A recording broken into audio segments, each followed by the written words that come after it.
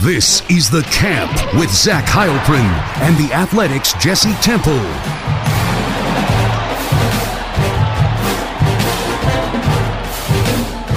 Yes, welcome into The Camp. I'm Zach Heilprin. That's the Athletics' Jesse Temple. Back after a few weeks off. Apologies for that. Hopefully we won't be missing any time going forward. But we return with something to actually talk about, some news to talk about, Jesse, as we got a chance to chat with the new assistant coaches for Wisconsin earlier today. AJ Blazik, the new offensive line coach, Kenny Guyton, the new wide receivers coach, and Alex Grinch, the new safeties and co-defensive coordinator. Had a chance to chat with all three of them earlier today. So we'll get into what they all had to say. I know you probably wrote something off of it, or I know you wrote something off of it. Really talking about probably Alex Grinch, I assume. Is that accurate? That would be correct. Mostly All because right. You know this already. Oh, okay, all right. Well, I was like trying to make it seem like I guessed. But yes, of course, I know who you wrote about. Wrote about Alex Grinch, the former USC defense coordinator, the former Oklahoma defensive coordinator, and I thought it was, he was an interesting guy to listen to and to talk to. A lot of it was about his background and kind of how he ended up here. And I know that there are a lot of people that were not overly pleased with the hire because of some of the struggles that he had at USC. And I think he kind of made the point that, just like you aren't the person you are when you're have an elite defense, you're also not the person necessarily when you don't have a great defense either. Like you have to take into the consideration the entirety of a coaching resume. And I think when you look at his resume overall, it's pretty darn good. And it just hasn't been great the last few years. But I assume that was some of what you went into, but also what he's kind of walking into and what kind of defense and what his role is going to be, along with obviously Mike Tressel. That's exactly right, Zach, because my biggest takeaway was the way he wanted to make sure and say that what happened at his last stop doesn't define him. He's got a 21-year coaching track record, and it's probably worth noting to the Badgers fans who were maybe up in arms about the hire. Maybe it's just a small minority there, because overall I think it's a really good hire based on what you're asking him to do. But he did talk about this. He called it a chip on your shoulder, and he said, I'm not sure there'd be anyone in the country with a bigger chip than what I have. And what he was referencing in part was he can have a lot of success. And he said somehow, sometimes when you don't have success, then that becomes circled as if that's the only season that you've ever coached.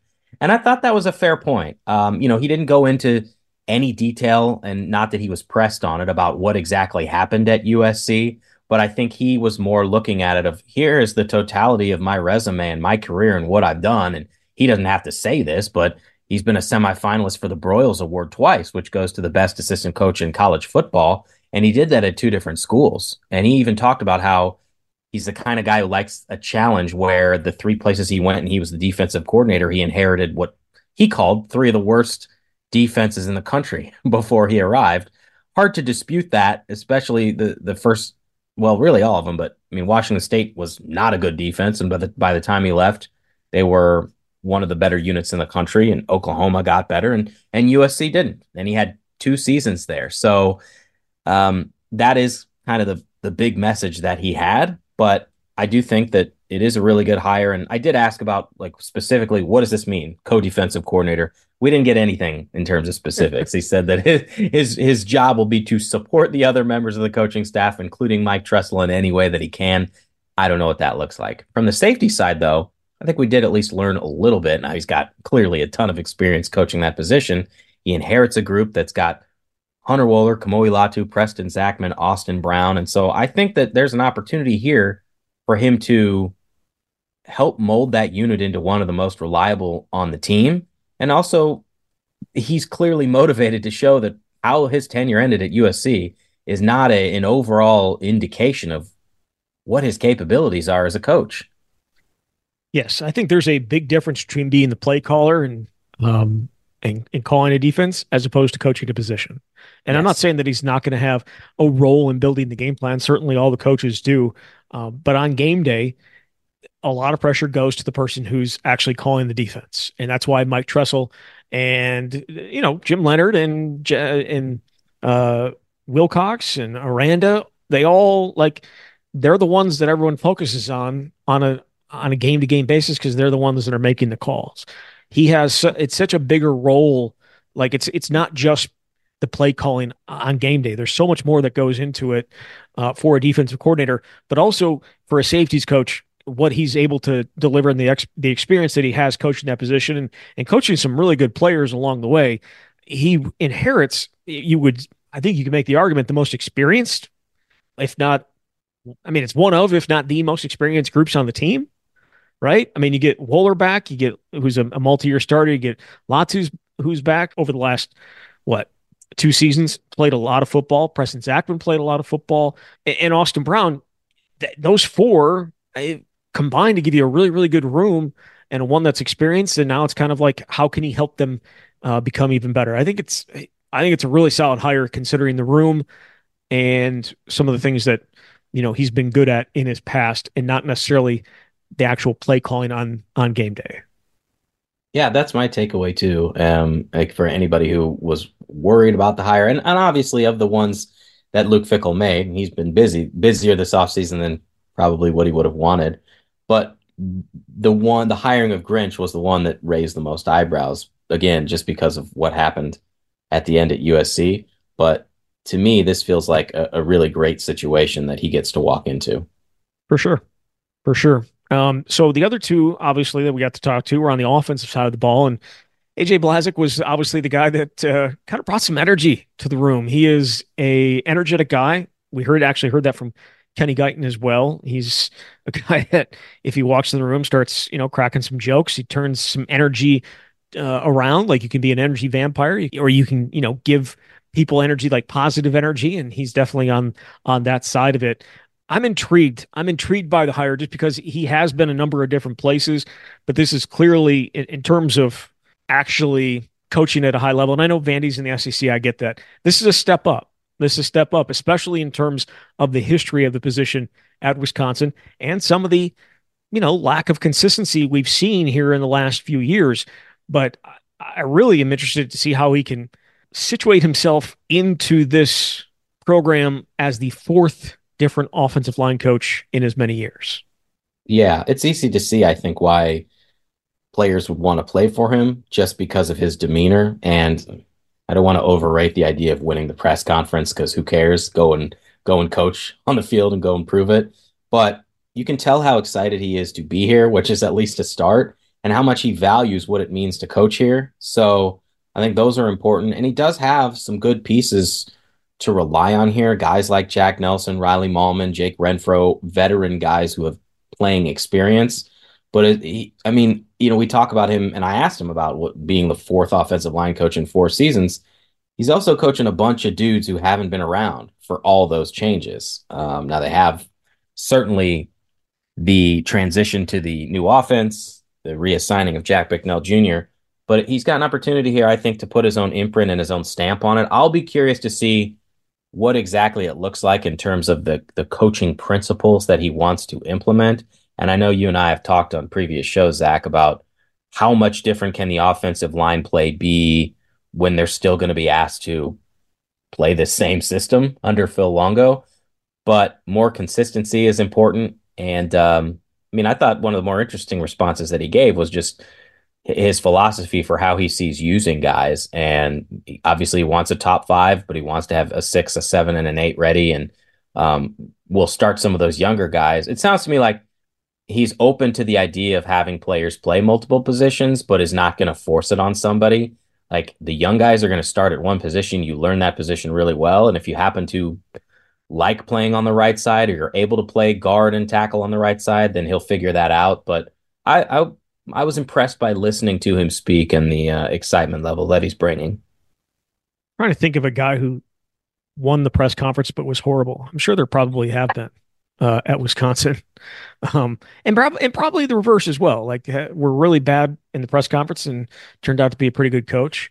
That would be a fun show, ranking our all-time least favorite assistant coaches that we've talked to. I guess we could only reveal that in the hopes of never having to talk to those guys for any reason again. Well, I mean, you would obviously never, you would obviously never do that. I would have no problem doing it among the coaches that are not, that are no longer here. And, it's obviously tough to learn a lot about the assistant coaches that are here because you rarely get to talk to them. Yeah, I was thinking that honestly when I was driving back, I was like, maybe I shouldn't say this, but who cares? Like, how many times am I going to talk to this guy in the next 365 days? And my thought was four, Maybe. um, unless obviously something changes with how often we can talk to assistants during the season. But I digress. Yes. No, I think that'd be like a guy who was not very good in the press conference. Obviously, the one right out there in front is Paul Christ, and he was obviously a pretty good coach. And my understanding was even when he was an assistant, and obviously you were here in 2011, it's not like he was much better as an assistant than he was as a head coach, just in terms of talk. But those talks more so often happened off a camera as opposed to in front of a whole bunch of cameras. And when he is off camera, he's just much more loose and a much different type of guy. But like Andy Ludwig was a horrible press conference guy, and he was. I mean, he led a couple of offenses that were, in terms of long term Wisconsin, pretty good, and he's gone on to lead Utah to some pretty good offenses as well. But like, yeah, but that'd be a fun conversation at some point. But in terms of AJ Blazik, how do you envision him wanting to work these guys? It is like he mentioned this, right? He said there are some guys that are comfortable going left tackle and right tackle. There are some guys that are in their mind that can play left tackle, left guard. It's no big deal. But if you try to put them on the right side, it just doesn't work in their mind, like having to have a different a set. But I look at what he's got in that room, and I think he's got a challenge on his hands. He's obviously got Jack Nelson back. He's got Riley Mallman back. He's got Jake Renfro. But as he said, he's got some windows to fill there behind them, and the young guys. We'll see how it plays out, but there's a lot of youth in that room and a lot of and not a ton of experience outside of that top three. Right. Joe Huber, I forgot. Oh, Shouldn't excuse me. forget him, Yeah, but yeah. but basically it's those four and then a bunch of guys who are unproven, almost entirely unproven. And so I do wonder maybe this is a good time for somebody to step in and establish themselves in that way. But it will be interesting to see exactly what it looks like because you're going to have to play some of those guys, whether it's Joe Brunner, who I know we're both pretty high on. Can he earn a starting spot? JP Benchwall, and then a bunch of guys like Barrett Nelson didn't play very much. James Duran, who did not play at all in his true freshman season. And you've got the five freshmen who are coming in, two of whom are early enrollees, Kevin Haywood and Ryan Corey. And then the other three, obviously, Emerson Mandel, Derek Jensen, and Colin Cubberley. So it's sort of last year was definitely a transition for the offensive line because of the offense being completely different. But this year, even more so, really, because of just the number of young guys and how you're going to figure out who plays where. But I like Blazek. I know I told this story on Temple and Heilprin, but in case anybody doesn't listen to that but listens to the camp, I had a conversation not too long ago with Kevin Haywood's stepdad, and Kevin and Ryan Corey both actually were being recruited by AJ Blazek at Vanderbilt. And Haywood and his family were just so impressed with Blazek. And yes, it was the energy, but it was also his willingness to teach when he would watch film with Haywood and tell him what he was doing wrong, but do it in a way that felt constructive and made him feel good about it.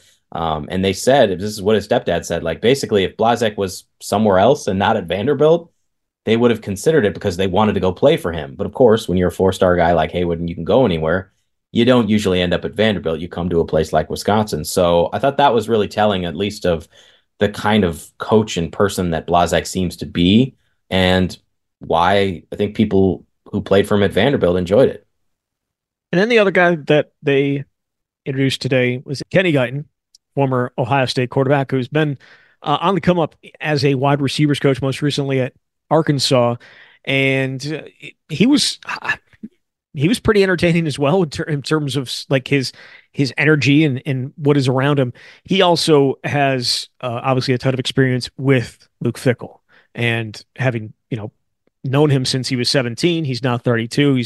He's known him for 15 or so years, and now having an opportunity to work for him. I like the upside of the hire. I like the upside of the hire. It is a young guy who's got a lot of fire and and probably has very I don't want to say hopes, but has high expectations for himself and where he can take his coaching career. And I kind of love that idea of a guy coming up and getting him at this point. Yeah, and much like a lot of these other positions, we're talking about a lot of turnover there. I guess there's not many wide receivers who've been there for 3 seasons, but there are a few. This is their third wide receivers coach in this many seasons, and I'm eager to see what he can do with that group because again, it's largely guys who were here last season, and he was asked about the wide receiver group. He talked about trying to get more out of guys on the outside, and I think they do have the personnel to be able to do that. It's just a matter of being able to do it at a consistent level, and so obviously he's going to be key to molding that group, but also shaping how effective this offense can be. And was it you that tried to get some names out of him? I did. Well, you might as well ask, even if these guys have been around these guys for a month. Who exactly would you say?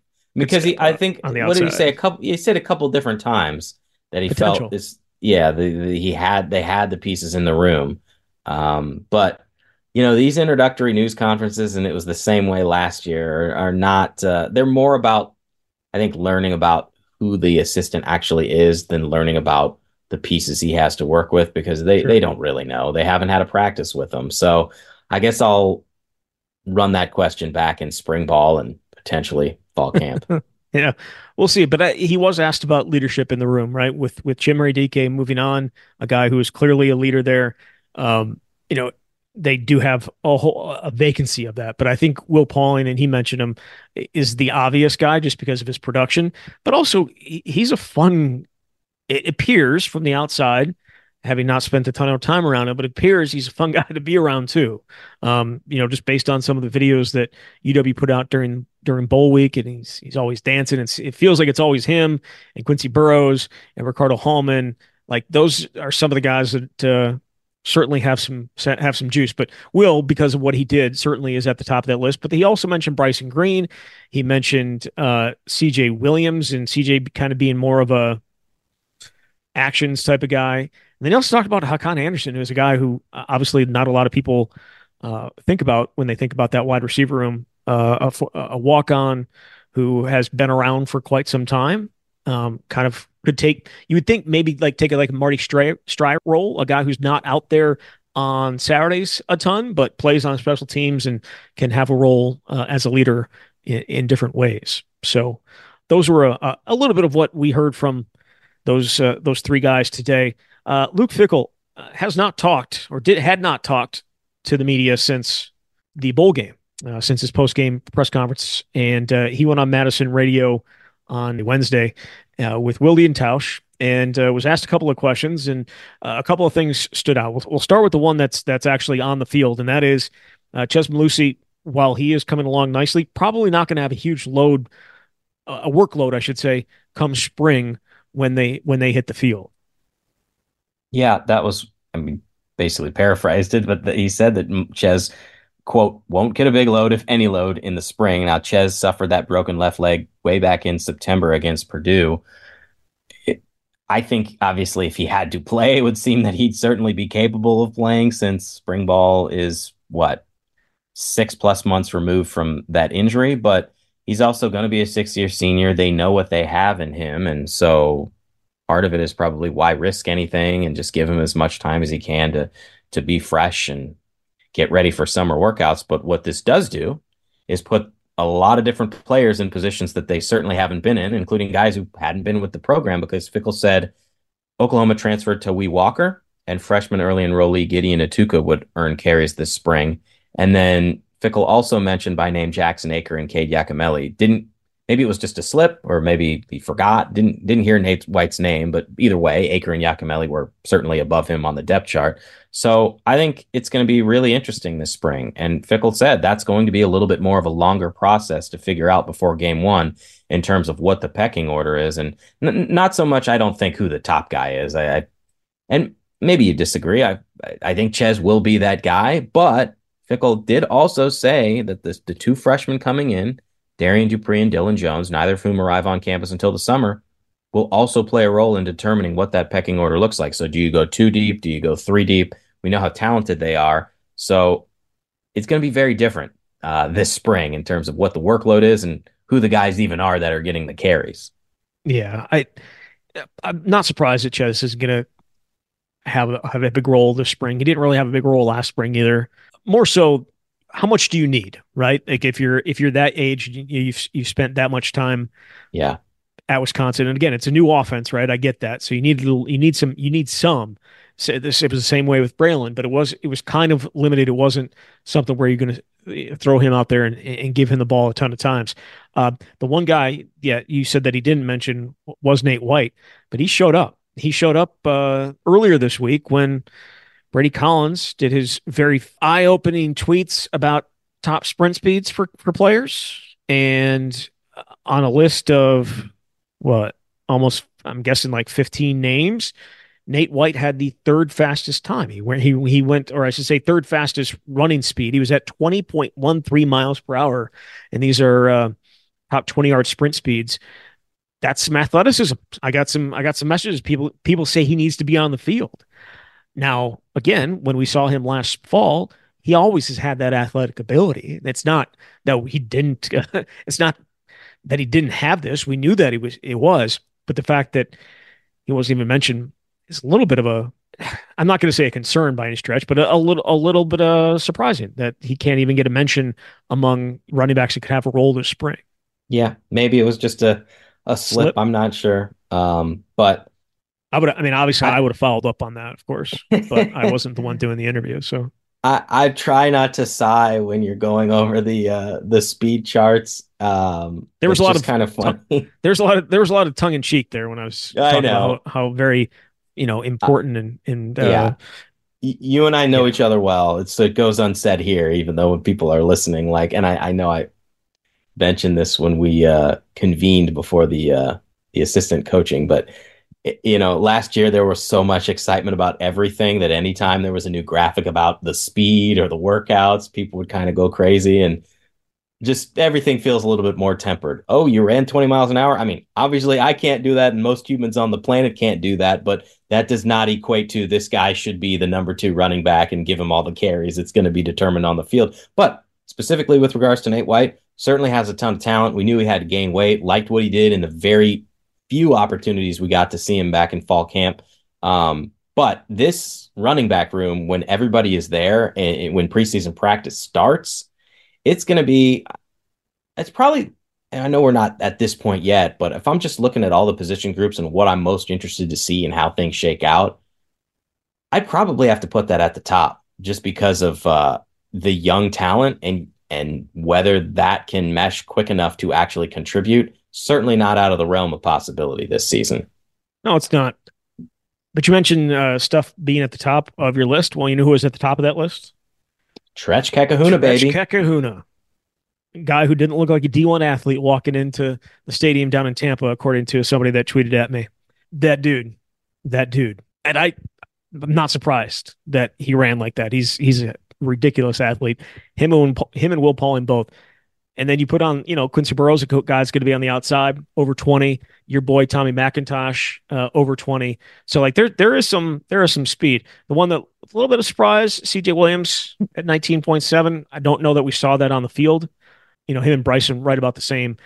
And then obviously Nick Evers showing up in there, and probably a lot of people yelling that's why he should be getting a package at some point in this offense. But we'll see. We'll see. And then having a 6'3" cornerback running 19 is also impressive. Amari Snowden out there as well. Again, those numbers mean very little when it comes to actually winning football games, but it is what it is. The other thing that Fickell talked about that has drawn some notes and news, and people are interested about it, Mike Vrabel, a guy who, it was hilarious during Fickell's post-game press conference, or maybe it might have been that press conference. It might have been his recruiting. I can't remember exactly what it was, but he was talking about how when he's talking about Tanner Mordecai and what he meant and what he's done for this school. And he's like, I'm gonna make sure I get a hold of my friend and he's gonna have a place in this league. Well, his friend he was talking about was Mike Vrabel. And at the time, Mike Vrabel was the head coach of the Tennessee Titans. Mike Vrabel is no longer the head coach of the Tennessee Titans, and he has not gotten another head coaching job. All those jobs are now filled. He does not have a job. but he is obviously a very talented coach, and Fickell made it sound like he is going to be around the program potentially this spring and maybe this fall. And what kind of role, who knows? But getting a former NFL Coach of the Year in your program and being around your program would be pretty nice coup for Luke Fickell and company. Absolutely. Have no idea what any of this means, but obviously Fickell and Vrabel, great friends, college roommates. Much has been written and talked about those two. Vrabel was the Titans coach for the last 6 seasons, and Fickell said that he talked to Vrabel on Saturday. He said they hadn't communicated in about a week or so just because the process was going, as how Fickell put it, which I assume meaning because Vrabel had been linked to other NFL job openings. And what Fickell said was, I know that we're going to have a visitor here that's going to spend a little bit of time, hopefully around us in the spring. And he said, see how deep we can get involved with my buddy and get him around here. So don't know what that role means, but even having somebody on campus who can be around this team, who Fickell and the staff can pick his brain, who's extremely knowledgeable and a good coach, nice little feather in the cap. But again, I don't want to get too like uh overstate what this means because we don't really know, and it's not like he's a full-time coach. But No. still, not very many guys coming off an NFL head coaching job just roll up into Madison, so that's why it's noteworthy. It is. It's noteworthy. The other thing that's noteworthy is your article from yesterday, an article that had been working on for quite some time, an interesting one that I think I know that you were excited about, and I was excited to see how it played out. Last summer, the first 2 weekends in June of 2023? Is that right? That is correct. Wisconsin had official visits and had some guys on campus. And those are like when you can really throw everything you got at a guy to try and get them to commit. And Wisconsin did that. And I know that you had put in requests to see like what kind of money was spent. You did this a long time ago, and just recently in the last month or so, got some of that information back, and were able to break it down and show exactly what was spent over those 2 weekends. And it was a lot of money. It was a lot of. I mean, the numbers are eye popping, whether it was for laser tag or whether it was for whatever it was. But when I ask you, and again, you've poured over these numbers over the last month, when you look at the numbers that have stood out, and maybe if you can give us a little background on how you all went about this, but the number that really sticks out for you when you keep on going through them.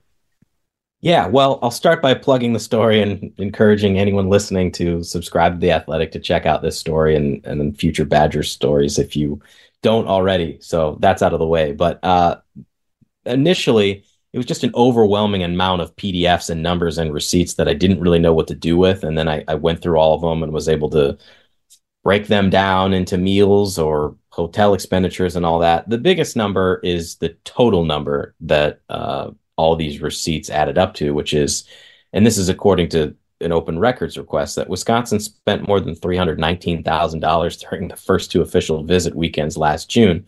Now, that includes everything, because obviously the official visits mean you can pay for a prospect and up to two of his family members to come to Madison. So there's flights, there's hotel, there's transportation, food is a big one, and various forms of entertainment.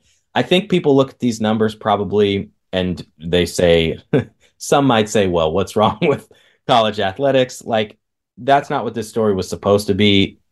Every school in the country, especially Power 5 level schools, are doing this. Some are spending much more. So in some sense, maybe you could say this is a keeping up with the Joneses, but essentially what it is giving these guys an opportunity to experience everything they can. And it's basically your last big pitch to these recruits, because if you are at the point where they are taking an official visit, they are very high up there on your list and obviously on their list too. And most times these kids are making these decisions, if not at the end of that visit or during the visit, pretty soon after, because they take their officials in June. They usually want to decide before their senior year of high school. So that's the biggest number that I think stood out. But to me, it's just hilarious because I have receipts for everything. And the cool thing was getting a look at the actual itinerary, which they also provided because I requested that, a breakdown of everything they did from when they arrived Thursday to when they left Sunday, where they went, what they did. But man, they spent a lot of money on food, like $600 on nothing bundt cakes. Solid place, by the way, off Mineral Point. $545.15 on crumbled cookies. And now that's over 2 weekends. But like they Cookies are just, good. yeah, We had them at our wedding reception. there you go. So it was stuff like that. And looking at how much alcohol people bought when they went to like Total Wine to get liquor for the family or the get together at the Fickell family home on Friday night. So I mean, there's a lot to this story, and it's tough to kind of talk about all of it. But I think just the nitty gritty of what exactly is required to put this together, how much money is spent, and what do they spend it on? I mean, my favorite is probably they literally rolled out a 25-foot by 4 foot red carpet in a tunnel from the south end zone to the field. And there were red velour ropes, 6 chrome stanchions surrounding the carpet. With delivery and pickup, just to do that, it was $362. Well, wasn't there like $2,000 on laser tag? That's right, a 1 hour pop up rental on the field after dinner for the recruits cost $2,000. So hey, everything costs. The food was just a massive expenditure. Like it's ridiculous. And we also have a breakdown of every item that was ordered and what its cost was for the first Friday night catered dinner at Luke Fickell's house. So look, you're going to bring that many people to campus. It's going to cost a lot, but seeing what they spent it on and how much, it's eye opening, but it's just sort of fun. Were there some drink orders as well when they went out to dinner? Yeah, another one of my favorites here. Now they spent about $1,200 at Total Wine on alcohol for that Friday night party at the Fickell house, but so then Saturday night they had a massive dinner. So the recruits weren't there because they did a hibachi dinner that was catered at the football stadium. But the parents of the recruits and the coaches and their spouses went to Rare Steakhouse, a personal favorite of mine, if you can swing it every now and again.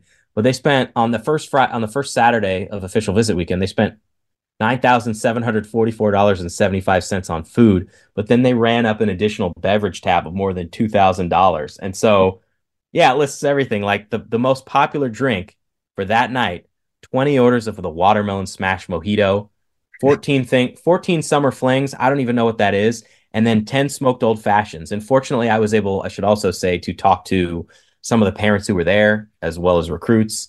And so Mark Matire came in clutch. Mabry's dad was telling me all about this. And he said that the smoked old fashioned was a huge hit with the parents. They were taking photos on their phones. And I looked it up on their website. It came in a glass box that released the smoke when you opened it. So it just sounded like a great weekend party and a great way to showcase your university, even though it happened to cost more than $319,000. And for anybody that's wondering, where does that money come from? Well, it comes from UW's athletics department. So it's self-sustaining. I mean, they have even in the kind of the spreadsheet, the payments went through 3 areas: UW expenses, UW foundation expenses, and then something called special account expenses. So, I mean, these athletic departments, they make a lot of money and they spend a lot of money, but that's how they operate. They do. And like I know that there were some questions about self-sustaining. Wisconsin is fully so like any money that comes, or I should say any money that's spent is money that has come in, and it's not coming from student fees. It's not coming from the school giving it to you. Wisconsin has in the past actually been the one giving money back to the school here in these last 4 or 5 years, like in the millions of dollars, giving money back to help the school out. So usually in a lot of places, I shouldn't say in a lot of places, but there are some places where student fees help pay for this and the school subsidizes some of it. That's not the case at Wisconsin. The most important thing, Jesse, did this work? Yes. Thank you for asking, Zach, because I kind of buried the lead there, which I fortunately didn't bury the lead in the actual story because that would have sucked.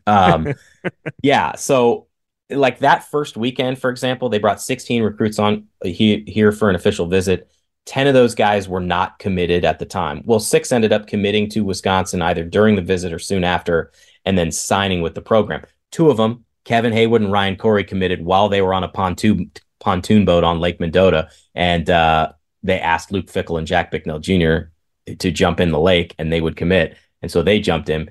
Defensive lineman Hank Weber committed at the end of that visit, but in total, 13 of Wisconsin's 22 signees in the 2024 recruiting class committed to the Badgers around last June's official visits, and that's a big reason why Wisconsin ranks number 23 in the 24/7 Sports Composite team rankings for the 2024 class, which is the second highest mark in the Internet Recruiting Rankings era. So you can poo-poo some of the details and what is spent. Ultimately, however, it did work, at least in year one. It did work. It did work.